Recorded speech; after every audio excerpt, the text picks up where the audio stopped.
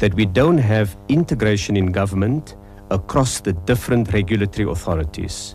So if you want to plan a big infrastructure program, you may need planning permission from local government.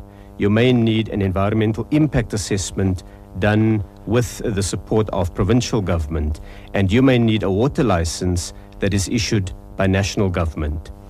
Our system requires at the moment all of these processes to be separate.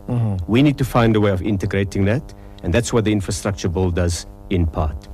A second problem is that we don't have a planning frame in which we identify over the next 15, 20 years, what do we plan to do on infrastructure, so that the universities and the FET colleges can begin to develop the skills base that is required for the infrastructure program. The third challenge is information. You know, Ashraf, the infrastructure plan straddles all of the provinces, virtually all parts of the country.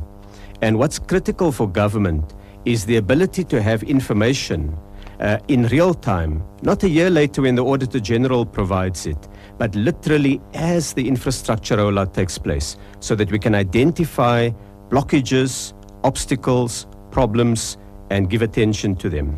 One of the other big log jams in infrastructure is a funding one. In the 2010 World Cup soccer build program, we were definitely overcharged by the big construction companies.